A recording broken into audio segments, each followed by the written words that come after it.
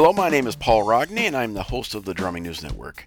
In recent years, handcrafted cymbals seem to be a growing market. Rob Cook of Rebeats, author and creator of the Chicago Drum Show, believes that handcrafted cymbals are the next frontier, much like the interest in custom drum manufacturing that took place in the early 1990s. May 20th and 21st of this year at the Chicago Drum Show, you will be able to meet and experience presentations on cymbal making from each of these cymbal craftsmen, and on the 21st, a panel of all of the craftsmen together.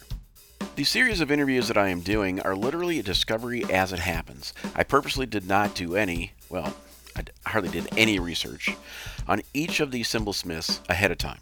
I've custom built drums and my own drum hardware, but the idea of cymbal crafting is something that seems part voodoo, craftsmanship, and passion. Three things that I have no interest in when it comes to actually creating a cymbal. In each of these interviews, we get to see each of their own personalities, and like a true artist, even with similar approaches, their outcomes are completely different. On this episode, I speak with Matt Nolan of Matt Nolan Custom. Using hammers, anvils, and fire, he creates fine musical instruments, percussion instruments such as cymbals, gongs, tam-tams, triangles, and other items. He creates instruments for drummers, percussionists, composers, symphony orchestras, touring and recording artists, and art collectors from all over the world. He believes making instruments as much by hand as possible gives them the most character and range of expression. In this episode, I am including video of him as he is shaping a cymbal, with him providing a step-by-step narrative of the cymbal making process. This will prove to be a very interesting episode, so let's get on with it.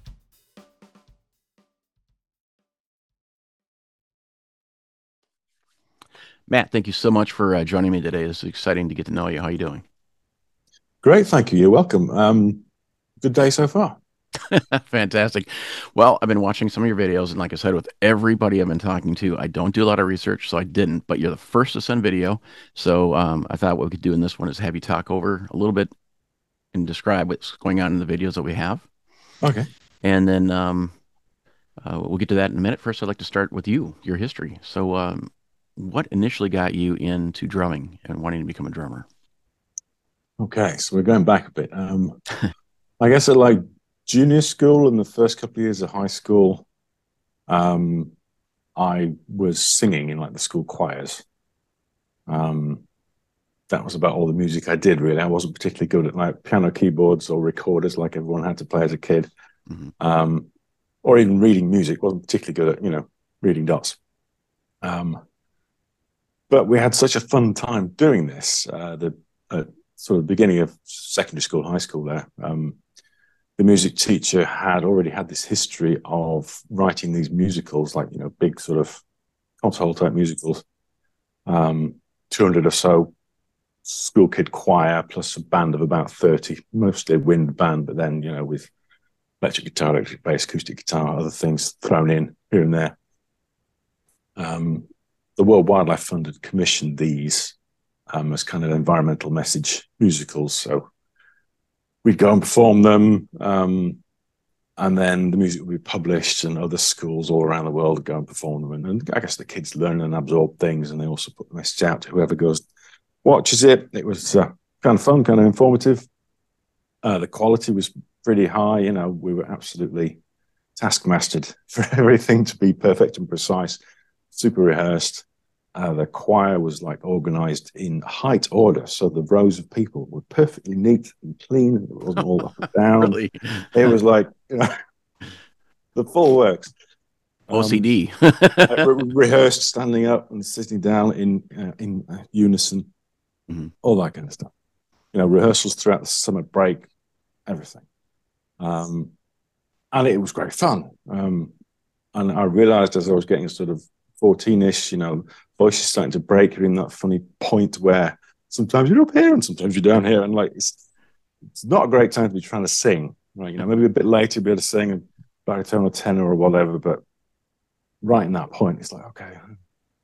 But the musical we'd done as I sort of joined that school was all about Africa, and not so much the wildlife, but more the sort of social stuff of more tribal people coming into the cities and ending up stuck in shanty towns and all the economic problems, crime, and all this kind of stuff. But of course, being African based, there was lots of percussion in the band and the music. And I guess I'd been kind of standing behind them. My position in the choir was more or less behind the band, and the back of the band where all the percussionists were.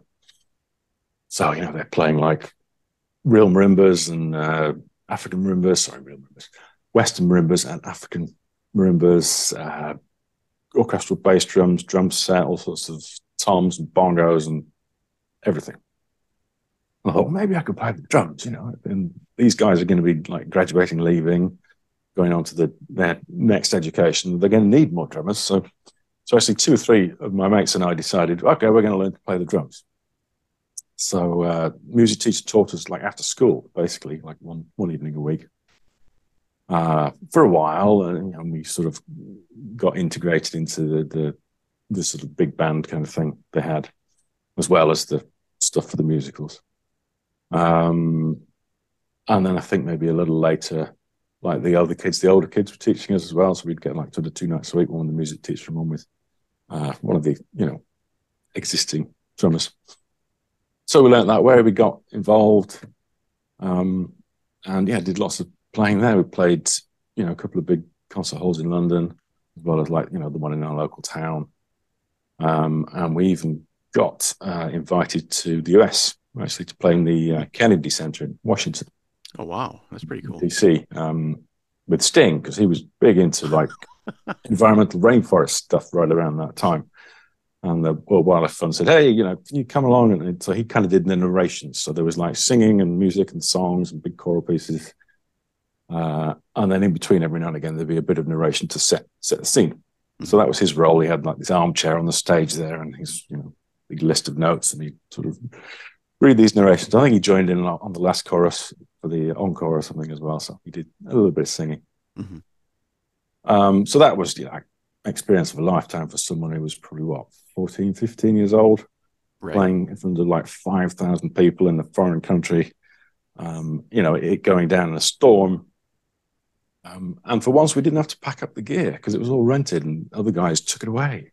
Usually percussionists are always there last, packing everything up, unloading, setting up, and all the reverse again. But this time it's like, no, just go and have your after show little snacks. Oh, wow. So fantastic. I guess that's how it started. And then like a 6th form college, which is, I think, equivalent to your last couple of years of high school, I think, like 16 to 18 years old. I was like in the college dance band, which is like a swing band, big band kind of thing, which again was a extracurricular thing. It was sort of, at lunchtimes, and then we'd do concerts various times of the year. I didn't study music formally. Okay. But that's also when I joined my, sort of popular rhythm combo, rock band kind of things with guitarists and all that kind of thing. What kind of music were you playing as a drummer when you're playing out with your bands, like the rock bands? So those first ones were, I guess, fairly heavy alt rock kind of stuff. Older stuff, Rolling Stones, Deep Purple, newer stuff like Marillion or what else did we play? Some originals. Mm-hmm. No, a mix. I think, what did we do? Oh, Metallica, I think. Oh, really? Okay, that's cool. I think we'd learned like within about 4 days of it being released, Unforgiven by Metallica, that song came out. Was it that one? No, sorry, Enter Sandman. Okay. So that's the first time I actually transcribed a drum part. Okay, what's he doing? All the fills and everything. So yeah, that was in that band, and then later on more. Not quite Frank Zappa, but sort of comedic music, slightly complicated music. Using humor as the excuse to play things a little more over the top. And then most recently in like a boogie woogie band, actually, or sort of kind of blues, kind of boogie, blending into a bit of jazz and sort of bringing in like not quite klezmer, but like Eastern European sort of scales and melodies and things, but in that sort of piano and harmonica, saxophone kind of mold, I guess. Because that was anything interesting banks, we didn't have a bass player, it was kind of the pianist's left hand. So I made a kit that was very sort of lightweight and light sounding, so it didn't sound sort of out of place without a big thumping electric bass or a big upright. I actually made it from frame drums, like Remo tunable frame drums. So originally I had this 22 by 2-inch single-headed bass drum. Then I went down to an 18. They work better with like a double ply head. Get a bit more thump. You just like put a mic on that, and the rest of it was acoustic, and it just worked quite nicely. That's fantastic. So how did you anchor that drum when you're putting a pedal against it? I sort of there are foot pedal attachments for putting cowbells and tambourines and things on. Okay. And there are also bass drum rim clamps for cowbells. So you put those two together, and you can clamp a frame drum onto a pedal. But I think on the 22, I put some like reins on it to the heel of the foot plate, just so it wouldn't flap too much. But on the 18, you didn't really need that. It was fine. You could lay into it, actually. That's cool. I never would have thought of that. What kind of drum set were you using when you're playing in the rock band? Like, what kind of drum set's your favorite drum set, and kind of what's your setup normally?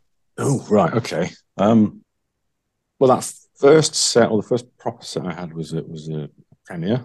I think Premier, as you say, over there. Wait, how do you say proper? So we gotta learn your proper way of saying it. Premier. Premier. Okay. That was like a 70s Elite, I think, that I bought off a colleague of my dad, work colleague of his at the time.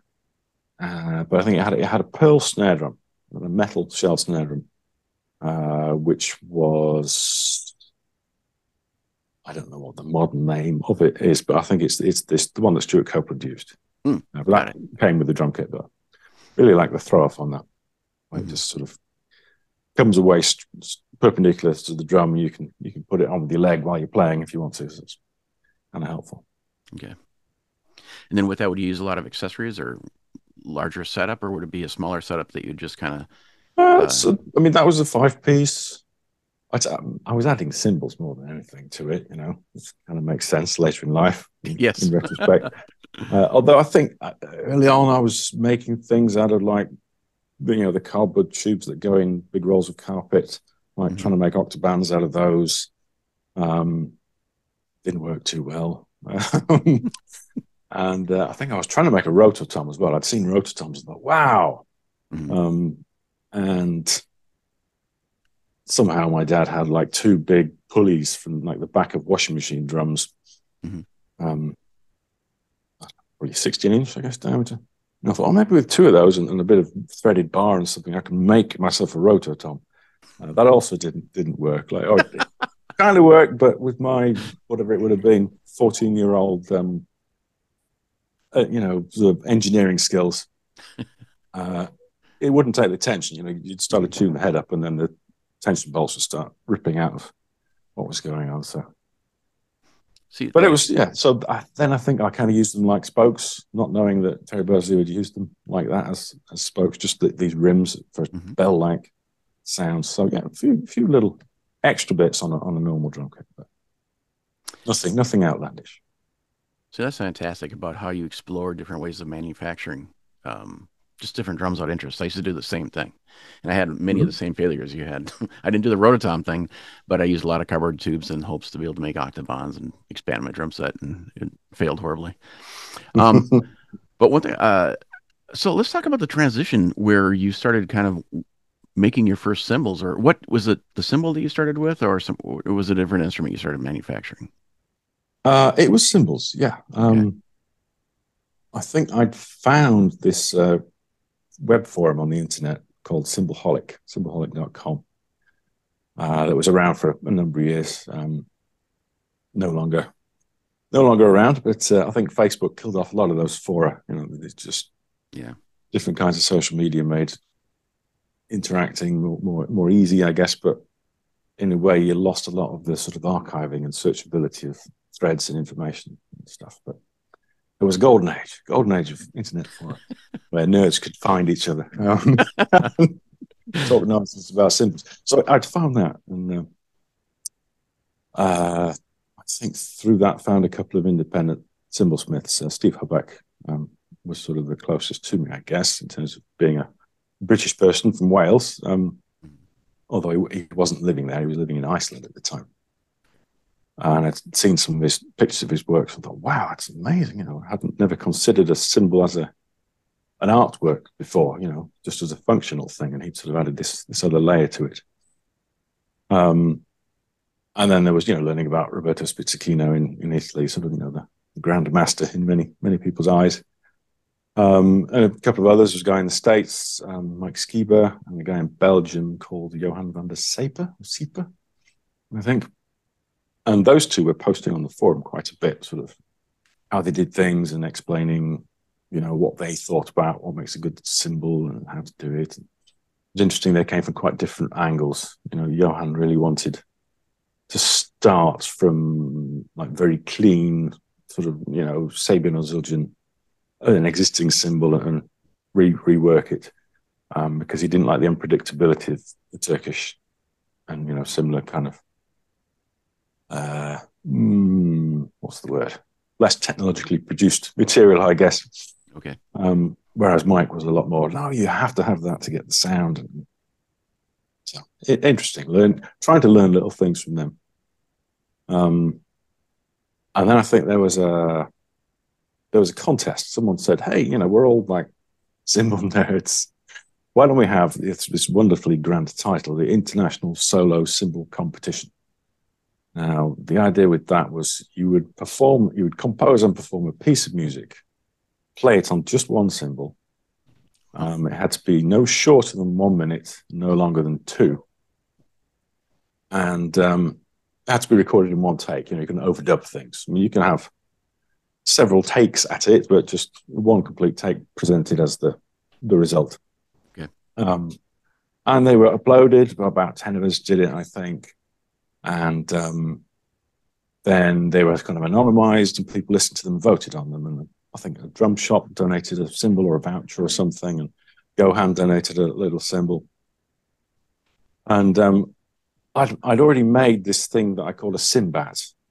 It was like a cymbal that had cracks and things in it that I bought on eBay for like £5, $5. Mm-hmm. It had like a paint splash on it and bad rivet holes and horrible cracks. And I cut all the cracks out and really like went overboard and made it into like the Batman logo that they shine in the sky. Cool. Out of a cymbal. Which then made it really sort of expressive. Like each ring had its own little tone and the head had a tone, and I sort of put a tail on it, even though bats don't actually have a tail. And sort of the wing scoops, you can kind of rattle sticks in them and have all these different playing possibilities. So I thought, this is perfect for my entry in this competition. And I think that's where it suddenly changed, because then people were asking, oh, can you make me one of those?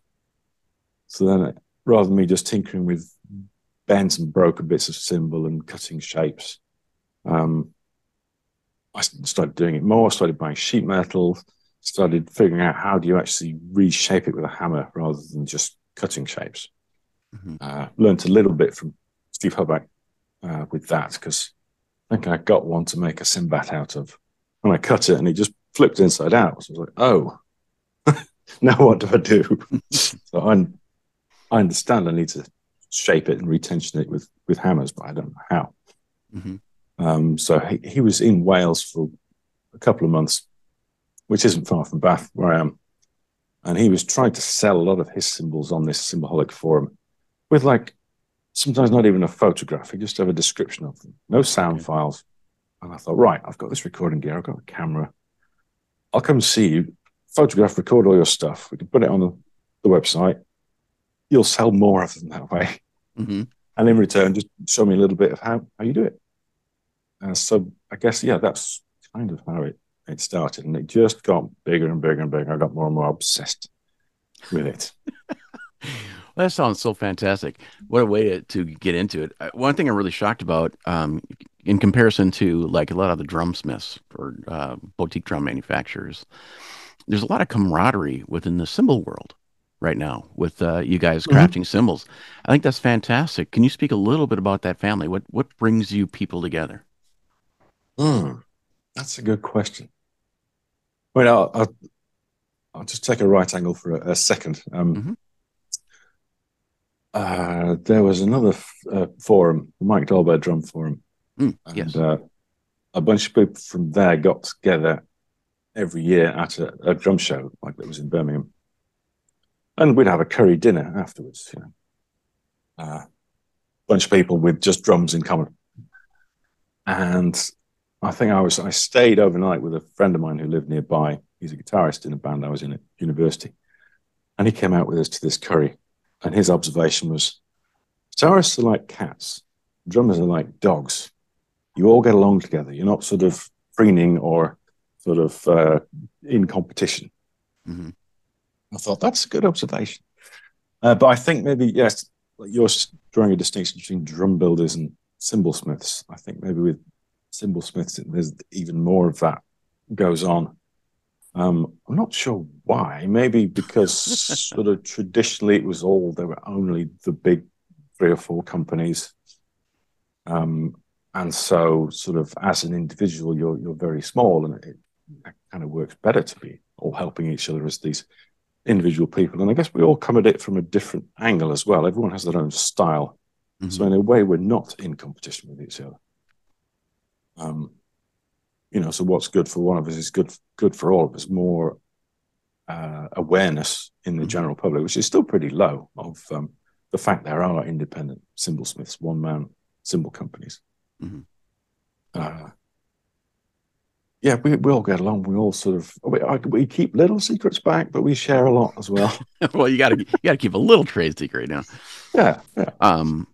So some cymbal makers start with a Turkish blank. Others start with an ingot. I noticed in some of your videos that we'll watch in a little bit, it looks like you're actually starting some of your cymbals from, just flat pieces of metal. Uh, Yes. how are you making your cymbals? Right. So I use cymbal blanks from various different places, chosen partly for the different sounds they're capable of producing, and also the different ways they can be worked. So I do use some sheet metal stuff, so B8 and B15 discs that I get from Germany, and they're flat, which is very nice, and they're round. They more or less have a smooth edge. Turkish blanks are more like a giant potato chip or a poppadom or something. They're wavy. They're rarely round. They've got sharp edges. Usually they've got jagged edges. And if you don't use them fairly quickly, you need to retemper them. They're always constantly getting harder with age. So, yeah, sometimes I'm using Chinese material, sometimes Turkish, sometimes more recently I've been getting some Japanese stuff from Koide, the Japanese cymbal company.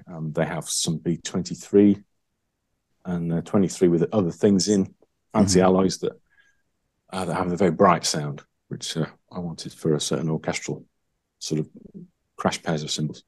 Okay. So, yeah, selecting different types of blanks for different purposes, really. But I guess I started out with the flat stuff because that's all I could get. Okay. I guess I learnt my trade to a certain extent with those types of materials. But then, then I had to almost relearn. Okay, what do you do with this wavy, really hard stuff that doesn't want to cooperate as much as the perfectly uniform, stress-free sheet metal does. So you had talked a little bit about the tempering of the cymbal. I when I've talked to some of your craftsmen of these cymbals, it's amazing on how many different types of techniques go into it. And I was just wondering, at this moment, can we take a little bit of time to look at some of your videos? I'm going to try to do them, step them in order of how you're making the cymbal, and then you could talk a little bit about what's going on within the video. So I'll just cue those up. Okay, sure. So can you step us through the process on this video right now? Okay, yeah. So in the big black thing to my left, that you're kind of looking down on, there's a cymbal blank in there at the moment that's uh, heating up, being held at a temperature. I'm about to take it out, throw it into the water tank that's behind me, cool it down Okay. quickly. But I was just heating the tongs up there so they don't cool it when I grab it. That's what I was doing on the floor. Here comes the blank. As you can see, it's red hot, and it will make quite a good noise when it goes in the water.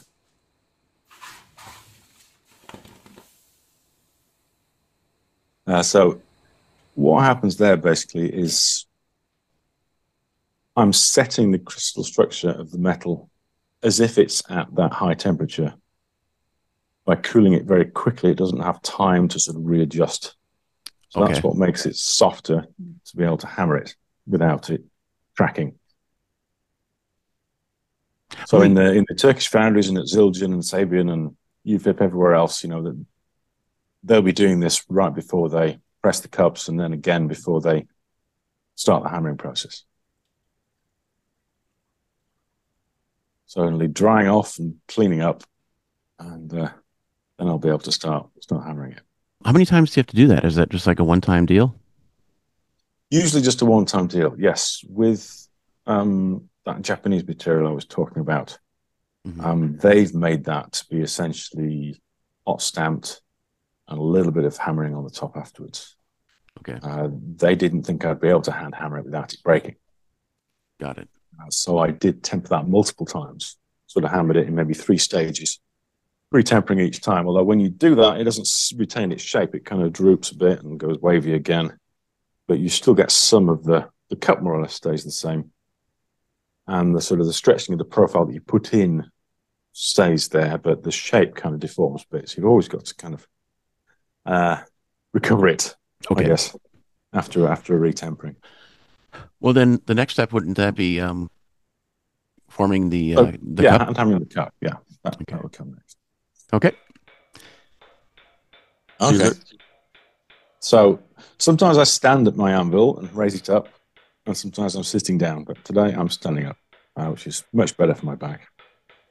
I've put the cymbal anvil on top of the gong anvil to raise it up like that. So I've got a hardened steel top on top of a wooden stump, and I'm basically hammering concentric circles. You can see I'm turning the cymbal while I'm hammering, sort of building them up, moving in and out, stretching the shape from flat into more of a dome. I don't know if you've ever ridden on a train for a long time, like looking out the window, and when you stop, it seems like the background's moving backwards, opposite to where you were, because your brain has started doing all the motion correction. Yeah. When I'm looking at that cup and turning it and hammering it, when I stop, the middle of the room is going the other way. That's weird. It's really strange. Well, with that too, I noticed you had a whole bunch of marked out circles concentrically throughout the cymbal. Is that how you form the bow? That's just to guide my eye, really, to make sure I'm doing it fairly evenly at the same radius. I have a couple on the bow and lots of them in the bell. Well, it's interesting. I spent my first years as a cymbal smith trying to make my bells absolutely perfect and superbly round. And then I've sort of spent the second half then deliberately misshaping them or deforming them a little bit to break up the sound, to make it a little broader. Okay. I get another video here of you making, hammering the cymbal and the bow of the cymbal. Okay. Yeah. So I tend to start with, I think, what many cymbal smiths will call the spokes method. So I'm kind of radiating out in straight lines. At the beginning, I start a bit like tuning a drum head, sort of, going opposite and then at 90 degrees to try and keep it more balanced rather than just going around in order like I am now a little later on. This just allows me to put the basic sort of skeleton in of a gentle dome. Then I'll move into more like the bell hammering, sort of going round and round in circles rather than going out in spokes. But this is just a means of starting out even and balanced. Making sure you don't hammer too much in one spot. That's just amazing. Just all the steps that go into a cymbal, and you got one individual doing it versus machinery. This last step here is interesting, which actually kind of completes the form of the symbol while you're with your lathing. So it's a little bit longer video, and so we got to play that one because this is really cool.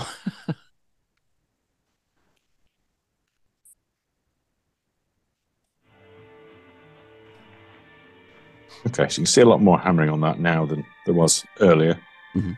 Yes, I've done some of this point of view, so see what it looks like to lay the cymbal. Shavings on the floor there. Well, so that mount behind it, is that a pad you have? Yeah, so it's on like a wooden shaped former, but I find that's a little too solid. So I have a little pad that has a little bit of give in it. Okay. So it helps with things like sometimes you see that lathe chatter on a cymbal where it really looks almost serrated. Mm-hmm. You get that when you get like a vibration building up, like a resonance, and with the pad in there, it helps stop that happen. So as you're taking off the little, just a little bit of metal, how do you plan that out? Is that just something that comes with experience, or what do you do? Yeah, it's more or less something that comes with practice, getting a feel for it. Obviously, the outside edge of the cymbal is moving linearly faster than the middle. So even if you lathed perfectly evenly, you would end up with a taper. You'd Okay. remove more material from the edge. For a crash cymbal, you'd probably want to exaggerate that and deliberately remove more from the edge anyway. So the bell's thicker and the edge of the cymbal is thinner.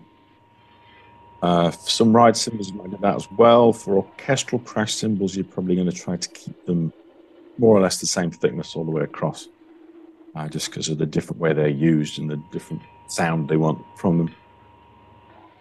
But lathing, as well as controlling thickness and taper, you can also adjust the tension a little bit depending on how hard you press and how much lathing you do from the top and how much lathing you do from the bottom, the balance of it. Okay. Then there are more subtle things about the exact finish of the lathing, if it's like little pin lines or it's deep grooves. Change the overtones a little bit, the balance of them, and change the stick sound a little bit.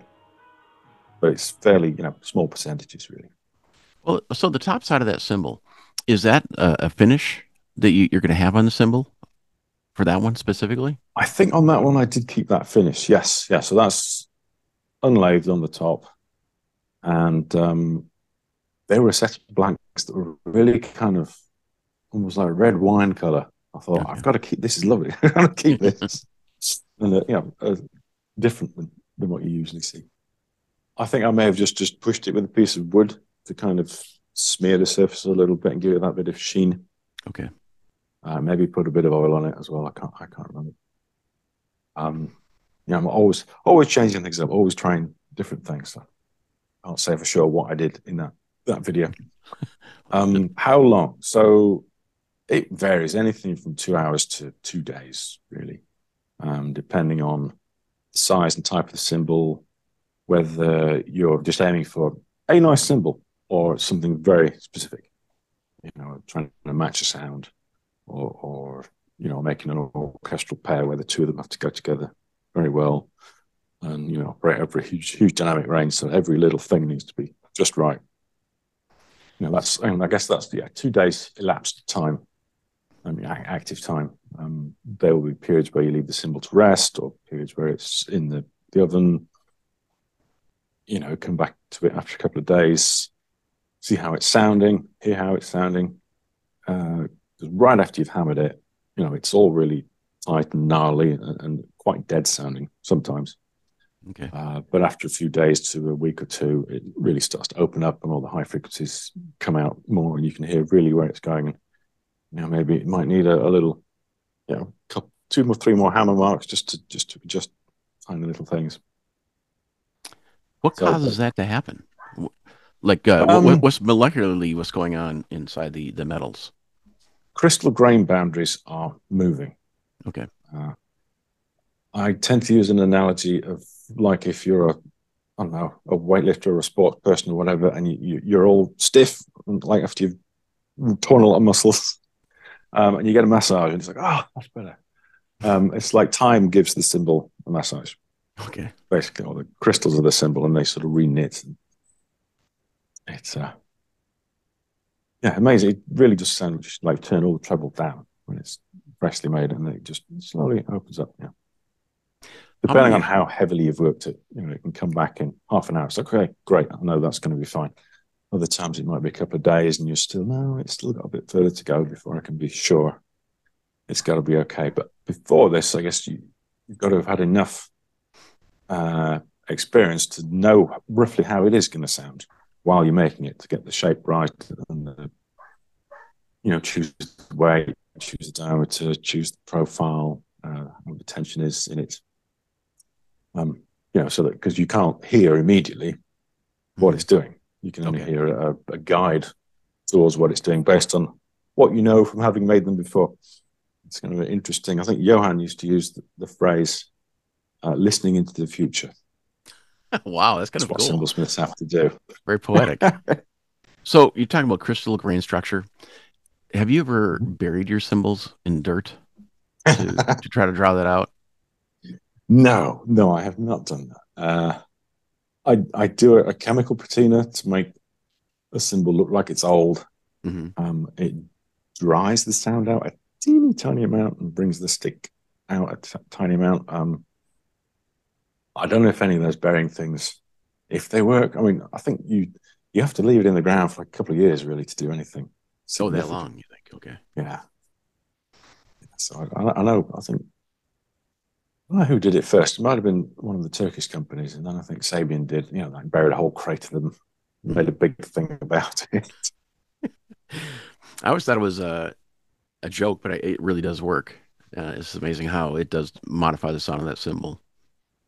Yeah, I think probably like chemical stuff on the surface will change things a little bit. Um, Maybe temperature swings as well. Lots of those over a year or so will do things. Just not playing it for a year will be different from playing it for a year. Um, some people advocate, oh, you've got a new cymbal and it's a bit sort of stiff and not quite open enough. Like they say, like put earplugs in and just like do rolls on it with big sticks or big mallets, like half an hour every day for a week, kind of thing. Oh, okay. And that will make a difference too. So I know you will create a cymbal for like an orchestra um, per order. So what's the Mm-hmm. conversation like when they approach you of saying, "Hey, we want a couple of orchestral cymbals"? What what do they ask you? How was that discussion like back and forth? Right. Well, this is the perennial problem of putting sound into words that makes sense to both parties. Uh, but usually we'll go with a starting point, so some symbols I've made before, or some symbols they already have, or symbols they found in a YouTube video, and then say, okay, like this, but deeper, or like this darker, like this brighter, like these, but as if they were 17s instead of 19s, that kind of thing. So, differences relative to a known thing, or they'll quote a weight. They'll say, I want them around 2,300 grams. Oh, And interesting. that'll give me an idea. Or they'll say, I want them for Mahler 10, or I want them for Rachmaninoff's piano thing, or, so, very different symbols for those things. Sadly, I don't know that much about that. I need to up my classical repertoire knowledge, really. It's That's all part of the learning process, working with, orchestral people and getting those bits of feedback and doing bits of research. so just a general question. How do you think you cymbal craftsmen have impacted the cymbal industry of some of the larger production companies? Oh, well, I mean, I definitely saw things happening, changes towards more, I guess, more individual lines and things that were a bit more differentiated. You'd see maybe designs or styles of design that I'd done or other independent guys had done cropping up in some of the Turkish companies. You think, Oh, really? Wow. that's a that's from Matt Betty, sort of, hey, that's mine. So yeah, you see like visual ideas being taken on, some sonic ideas as well. On, on the other end of things, the big companies have kind of done almost everything already anyway at some point.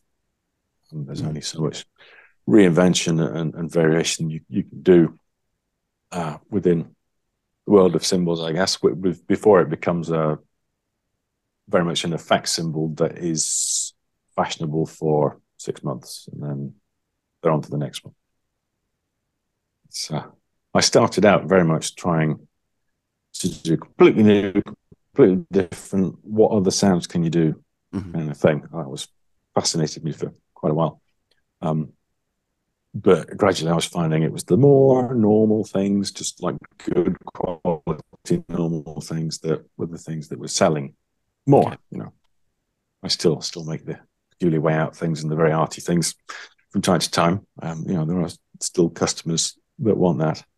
But a lot more of my work now is fairly normal looking and sounding cymbals. It's interesting from where I started. Well, one thing that's interesting to me in regards to the economy of material and material availability right now is the significant increase in metals over the last year and a half, especially precious metals and import taxes. How has that impacted you? Have you seen a significant increase in the last couple of years in material costs?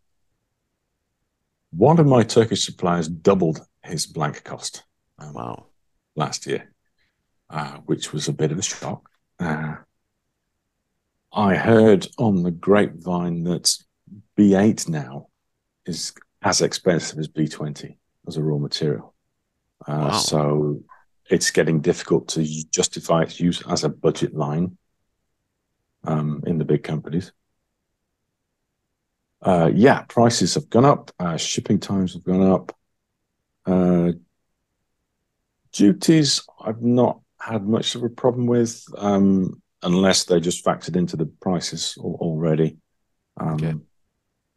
I know, like sending cymbals, most places that there aren't duties on cymbals per se. I'll get charged like UK sales tax if I buy a lot of blanks from Turkey, but it's 20%. It's not too bad, and that's always been the case. Okay. Yeah, overall materials price absolutely shot up. Yeah, huge. Well, also material availability is becoming a problem too, and also some elements that go within the materials. Have you heard anything about that in relationship to cymbal manufacturing and cymbal material availability? Availability. I can't say the word. Sorry. Not so much. I mean, I think other than the price, I know like copper is one of the most recycled materials we have. Everything, all the copper that came out of the ground ever, 95% of it is still being used. It just gets reused and reused and reused. It's not as energetically efficient as reusing aluminum. But yeah, copper is used all the time, reused. I don't know if, I guess we must be running out of it. There's only so much in the ground left, and we use more and more of it. And perhaps the issue is more with tin. I don't know. I know there are still mines in Cornwall here in the UK where they have tin, but it's remains not economically worth it to extract it right now. But it may become so in the future. The prices keep going up. So is it just that it costs too much just to ore out and they can't get the price for it? Because I thought tin was in high demand for multiple different types of metals. Is that not the case? I'm not, to be honest, I don't know. I know there are more issues with like heavy metals and rare earth metals. Okay. The availability of them, I think, certainly with all the projections for what we'll need for, like, decarbonizing industry and all that kind of thing, and using more solar panels, using more wind turbines and stuff. There are going to be problems extracting those materials, having enough of it to do that. But I haven't seen anything just with basic copper tin silver, zinc, those kind of things. Maybe I'm unaware. Maybe I'm gonna suddenly find out and go, oh my God. The reason why I ask all that specifically is I've seen with different industries, and specifically with mine, I work in engineering, and the availability of specific materials, elements, the taxes for precious metals, at least in the U.S., has significantly gone up. And the cost of aluminum in the last, I'll say, 24 months has almost gone up 7 times in cost here. So Wow. yeah, it's ridiculous. And I also heard a little bit. I heard that different elements and different metals were in short supply, and I didn't know if that was long term, short term, or if not. So I'm just trying to hammer I that suppose down to just out of interest for myself. it could still be the sort of ongoing ramifications of like the pandemic and that big blockage in the Suez Canal that happened a year or two ago. I forgot about That just like messed up everything because the whole world runs on just in time now. There are no big warehouses for stuff all along the path anymore. So when you get a blockage in a system like that, it takes a long time for everything to get back to normal again. So it may still be things to do with that. And I know a lot of those precious metals and rare earths and things come from China and places like that, which are less politically inclined to be helpful at them. So. I want to move on a little bit quickly here. You make so many different types of instruments. I want to have people aware of all that you do because we're getting on a little bit, and I don't want to take up much of your time, and I just want to have people learn about so much of what you do. And gongs are something that I love, and you are making them from scratch. They're just amazing instruments. I'm going to play up your video here again, if you wouldn't mind just talking a little bit about the process of making a gong. So this was commissioned by like almost a TV channel here in the UK. They wanted kind of a Eastern philosophy kind of looking logo, putting on a gong that they could have in their studio. So that end up being like a 28-inch gong or 30? I think it's a 32. 32, maybe? Okay. And then what alloy is that? So that is nickel silver, which is an alloy of copper, zinc, and nickel. So I get it as a flat disc from Germany. And here I'm blowtorching the edge to soften that material up. Just doing a little bit of straightening so everything's warped.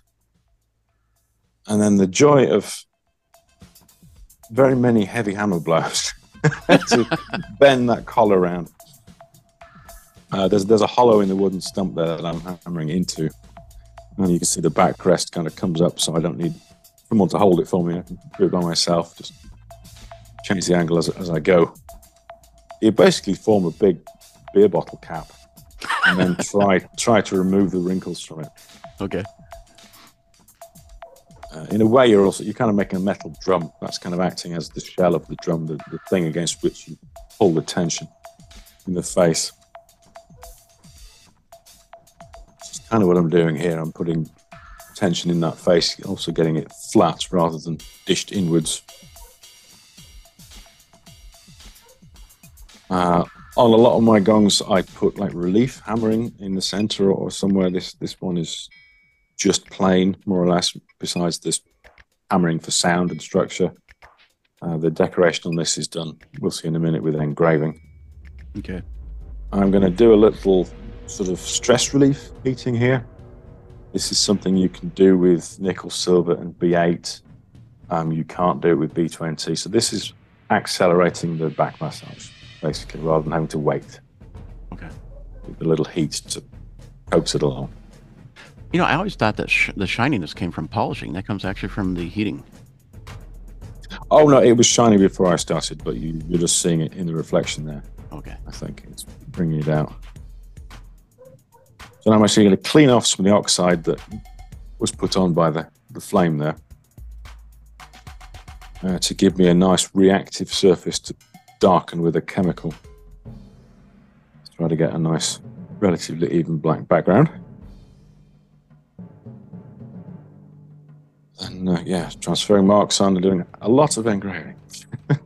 Trying not to put fingerprints on it while I'm doing it as well. Do you coat your instruments after you're done?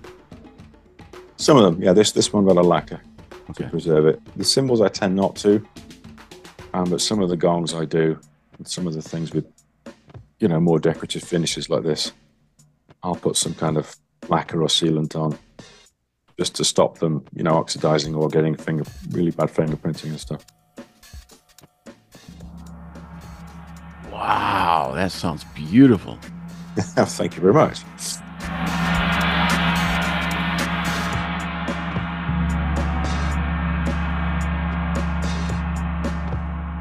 So it's got the text and then like an Eclipse logo that I'd done on a previous gong that they liked and they wanted to include.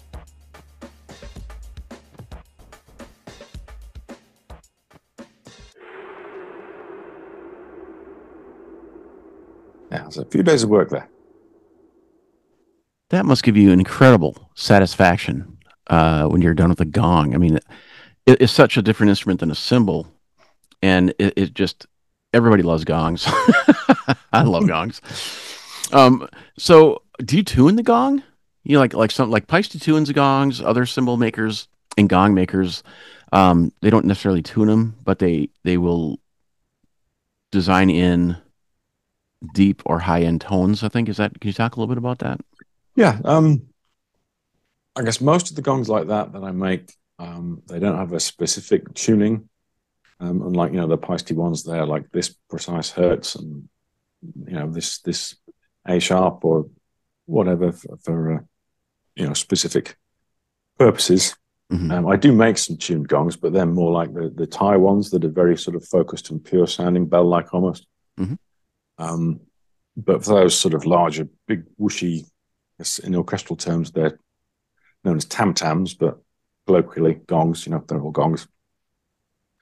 I concentrate more on getting the overall tone of the thing working nicely, so it's sort of speaking in the best way, really, the most responsive way. And there's a pitch range that works for that, depending on the diameter of the gong and the thickness, and sort of how large you make the face. And way higher than that, way lower than that, it just doesn't work very well. It's not a cohesive sound. Mm-hmm. Similar with the cymbal, I guess, although with the cymbal, sometimes you deliberately try to split, like the stick sound from the wash. Mm-hmm. So sometimes you are aiming for two separate sounds in a cymbal almost, whereas with a gong, you really want this sort of very together sort of whole sound where the spectrum is fairly linearly filled.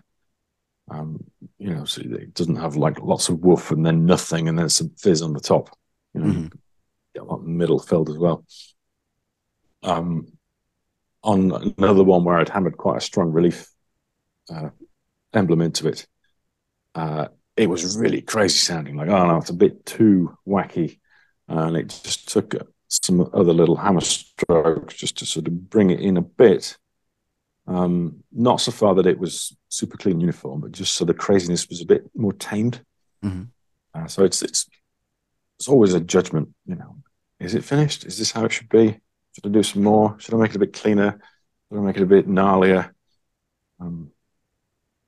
So the gong you're referring to in the video we watched earlier, there was a gong in the background that looked like a medical insignia That's on the the one. front. Okay, that's That's the one. one. Yeah. Wow, that is just unbelievable how you could pound that in there. And I just it's interesting to me how does that augment the sound of the gong if you hit that specifically? Any sort of raised surface in the middle is going to give it a little more focus, a little more of a pitch, Oh, okay. sort of underneath that wash. But an irregular shape is also going to give it lots of funky tones and things. Actually, the best place for striking that one with that insignia on is more or less right in the middle, like Okay. just a little bit below. Normally, with a tam tam like that, you'd be striking a couple of inches below the middle, Mm-hmm. but that one works more or less dead in the center, I guess, because of that raised element. All right. Well, I want to play one more video. And this is a Bjork video I talked about that I can't pronounce the rest of it. I was wondering. Gamelest. Thank you. Celeste. Gamelest. And I want this will be the last video, but I find this so fascinating. All these different instruments that you do that are all specifically tuned in. Just wondering if you could walk us through some of this video as well. Okay, sure. So started off in my workshop in Bath, making all these little tone bars, like glockenspiel bars, basically from bronze. Mm-hmm. And then later, I should go out to Iceland to meet up with the pipe organ maker who was building like the cabinet and the mechanism for it. This was on such a tight schedule. You probably saw a friend of mine helping out drilling holes in the bars just then. He's actually the cameraman for this whole thing as well. Okay. So here we are in Iceland with Björgvin, the pipe organ maker. So he's taken like all the mechanism from an old Schiedmeier German Celeste. He's put it in a new cabinet, and we've swapped out the steel bars for these bronze ones that I've made. And we've swapped out the felted hammers for like hard boxwood hammers. Okay. To make it sound more like this Indonesian gamelan style of music. I had to retune and remake about an octave and a half of the bars in Iceland, because once we got them on the instrument, they weren't sounding right. There are resonators underneath, a bit like on a marimba or a xylophone, and they're really changing some of the timbre of the bars. So somewhere, I think it was like around the middle octave, it just didn't seem to be flowing. The sound wasn't progressing naturally. It felt like there was a step in it. In fact, what that was, I'd made them in two different thicknesses, 3mm and 2mm thick. Okay. I essentially moved where that crossover point was a bit further up the keyboard to make it sound more homogeneous. There's Björgen testing it out. So it has a manual keyboard, and it has some electromagnetic actuators as well, so you can play it over a MIDI cable. You can play it with another keyboard, or you can play it with a computer. Very much enjoyed that. That is just unbelievable. The sheer number of instruments that you do, including hammers. I mean, that's usually a really specified instrument craftsman just for that alone. So, how broad are you with your interests, and are you more driven by problem solving or recreating an instrument? You've hit the nail on the head there. Problem solving. I love challenges, solving problems, improving something. Having said that, because you also said recreating things, I've ended up with a fair amount of work the past few years recreating things like 100, 200-year-old triangles that an orchestra has one of, that they're frightened that it'll get lost, broken, or it'll play out. And so they kind of want a fairly accurate replica of it that they can use for most of the gigs, and then they'll use that one on the Christmas concert or whatever. Wait, just 1 second. Or they have students, percussion students, they all want that sound, so they're buying copies of this triangle. Same with some cymbals, especially Spizzichinos. Sadly, a lot of those have a habit of breaking, like shattering like glass after a couple of years of playing. But the sound was so exquisite, people, want it recreating or as best can be done. So sometimes I'll be making a mate for an existing, surviving cymbal. One broke, I make a replacement that fits with it, or sometimes recreating whole pairs. Okay. Done the same with a couple of jazz ride cymbals. I guess that in itself is a problem-solving exercise. That's why I sought out that Japanese alloy to get the brighter sound, to try to get the Spizzichino shimmer without the cymbal having this brittle issue. So I eventually figured out what he'd been doing with heat treatment, and it's like it's inevitable. This cymbal is going to break. It sounds fantastic for a while, but it's going to break because again, crystalline structure stuff like. They were cracking not between the crystal grain boundaries, but straight through the crystal grains. So I don't know if you see a cracked cymbal, usually the cracks look like lightning, zigzag, splitty things. The Spizzichinos crack like porcelain. It's like gentle arcs. Oh, Like wow. it's like wow. So it's like okay, so I can't do what he was doing to try to get the sound because then we'll have the same problem. Mm-hmm. But the thing I noticed about them was that the high frequencies sustain a lot longer than if you just take an ordinary Turkish blank and make a cymbal from it. Mm-hmm. Partly it was in the shape, but partly it was beyond what you could just do with shape and tension and weight and lathing and everything else. So yeah, so I'd learned about these Japanese alloys.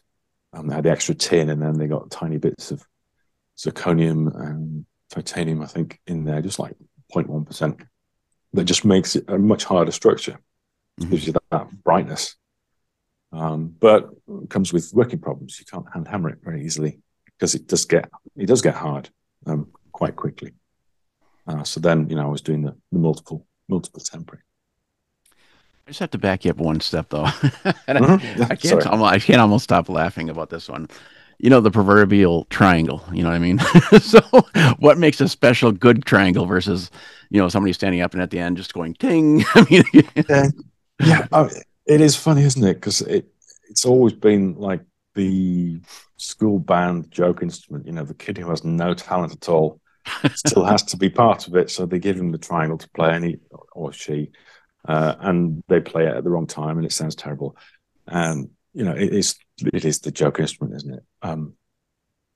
But then you'll get these orchestral players that they have 25 different triangles, okay. and they've all got this special something about them, and they'll use this one for this piece, and they use that one for that piece, and maybe if they're touring and they're in a different hall, actually they'll switch the triangle because the hall sounds different and that one's not quite working. One percussionist, American guy, but he plays in a Norwegian orchestra, said to me, well, it's the fairy dust on the top of the orchestra. You're the sound that makes the other people sound great. Like the harps do this run or the flute does a trill, and there's this little extra sparkle right on the top triangle that makes them look fantastic. Mm-hmm. So people will pay $200-300 for a really good triangle. Whereas that one kid in the school band was playing was like a piece of bent aluminum for $5 or something. But it's ridiculous. It's just a bent piece of metal, but the right metal bent the right way, maybe with some hammering on it, with some heat treatment to it. It's quite fascinating. It really How is. obsessed I've become with not really that much interest in them originally with triangles. Well, it's a And special constantly artist. making different variations on them. So, what if I try this? What if I try that? What if I do this to the bar before I bend it?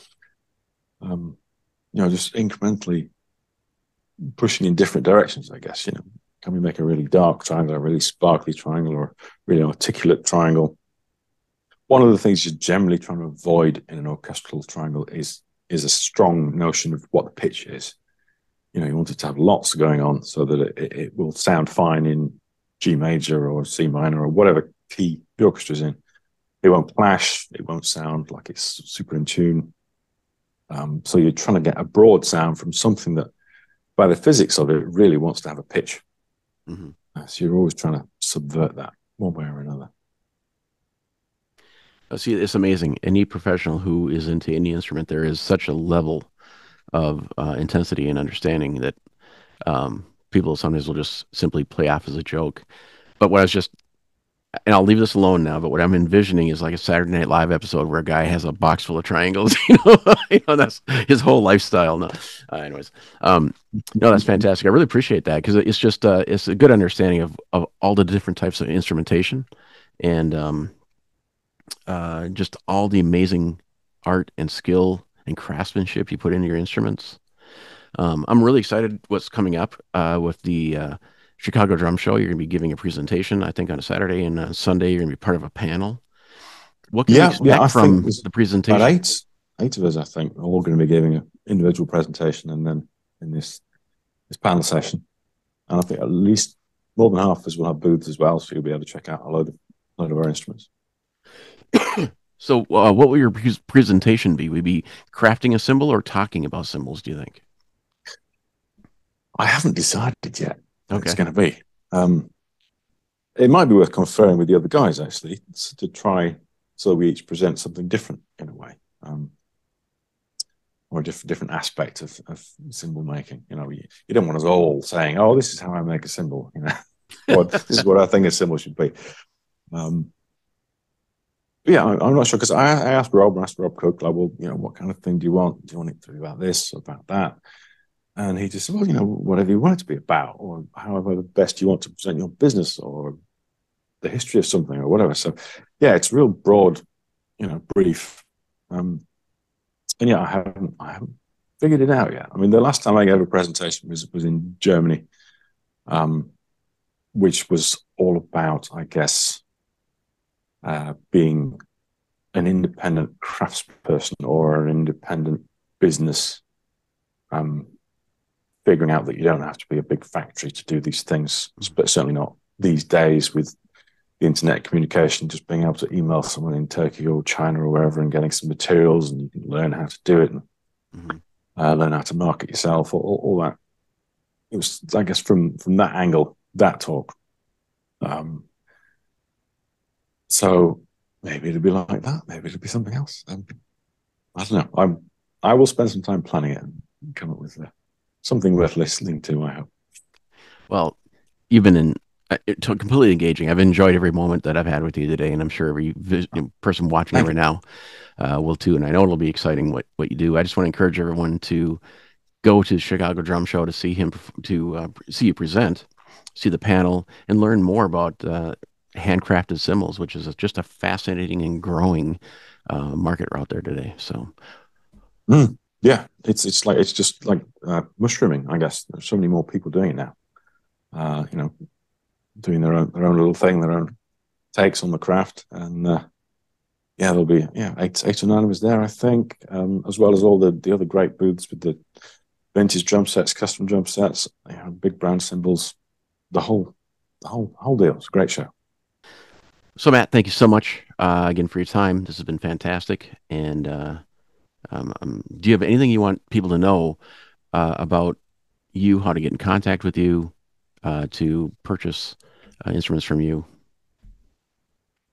All right, yeah. Some point between now and Chicago, I'm going to update my website because it's about 10 years old and a bit clunky. But it is mattnolancustom.com. You can also find me on Facebook, YouTube, Instagram on that same handle, Matt Nolan Custom, MattNolan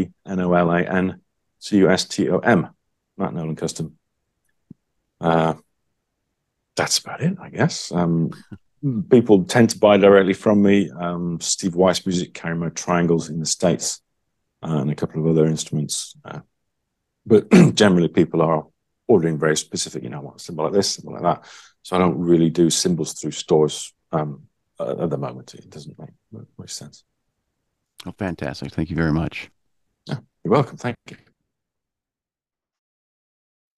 This has been a production of the Drumming News Network. All rights reserved. All media is owned by the respective parties. This episode cannot be distributed or copied in any form. Please visit DrummingNewsNetwork.com daily to keep up on all the latest drumming news. Copyright 2023.